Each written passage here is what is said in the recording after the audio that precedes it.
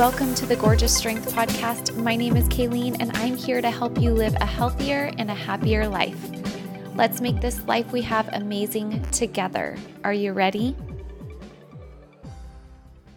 Hey, beautiful. My name is Kayleen, and you're listening to the Gorgeous Strength Podcast. In today's episode, I'm going to introduce myself and the Gorgeous Strength Podcast so you know what you can expect in every episode each week. So like I said, my name is Kayleen. I'm a wife, daughter, pet mom, and entrepreneur. I'm totally obsessed with self-development, traveling, spending time with my husband, and relaxing in my big baggy sweats by 7 p.m. every night. My guilty pleasure is watching Real Housewives, with a favorite of Orange County and a second close of Beverly Hills. I also love The Bachelor, which I've suckered my husband into watching with me, and now he's hooked. Finding my purpose in life was a long search for me. I tried everything from working at a Fortune 500 company to selling and investing in real estate, opening a very successful gym, which I sold October 2017, yay me, to opening Tousled, Wichita, Kansas's first and only blow-dry bar, an industry that I know nothing about. I felt lost for so many years of my life. I looked at friends, coworkers, and family who seemed to have it all together.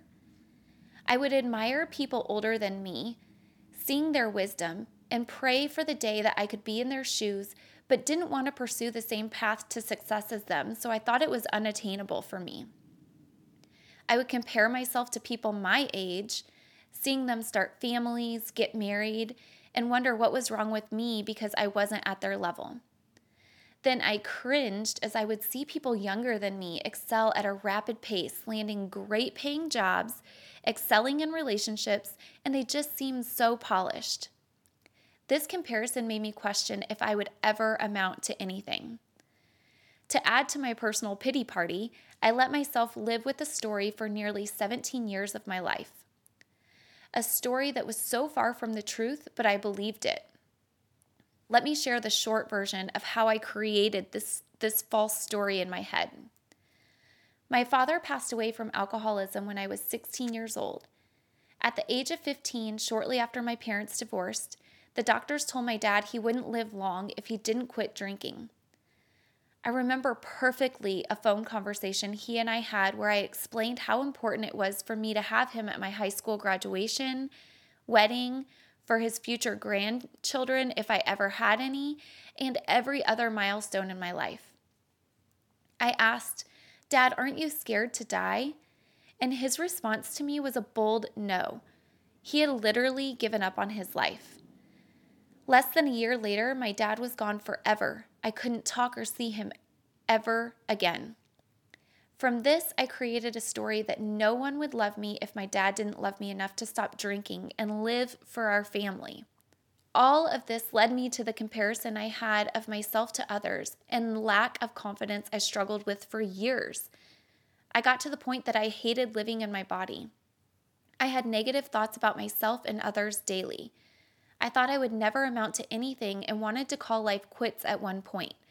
But thank goodness for the love that my mom and my sister had for me because they're the ones that kept me going. I had so much pride that I wouldn't share my struggles with anyone. At one point, my mom called the school counselor asking them to speak with me. I remember I was called to the office during class one day having no idea why. When I realized, I walked out and threw a fit to my mom for days saying, "How dare you do that to me?"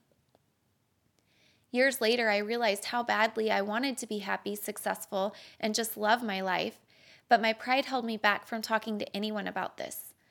I had no idea how to get where I wanted to be mentally, and Lord knows I wasn't going to let another human being help me get there. However, I found myself at Barnes & Noble one day, a place I had never stepped foot in before. Literally, in middle school, when we had to do book reports, I barely read the back of the book. I wandered through the aisles, looking for a book to help me find happiness and find my purpose, but I didn't know where to start, and I wasn't going to ask a clerk for help because that would admit that I needed help myself.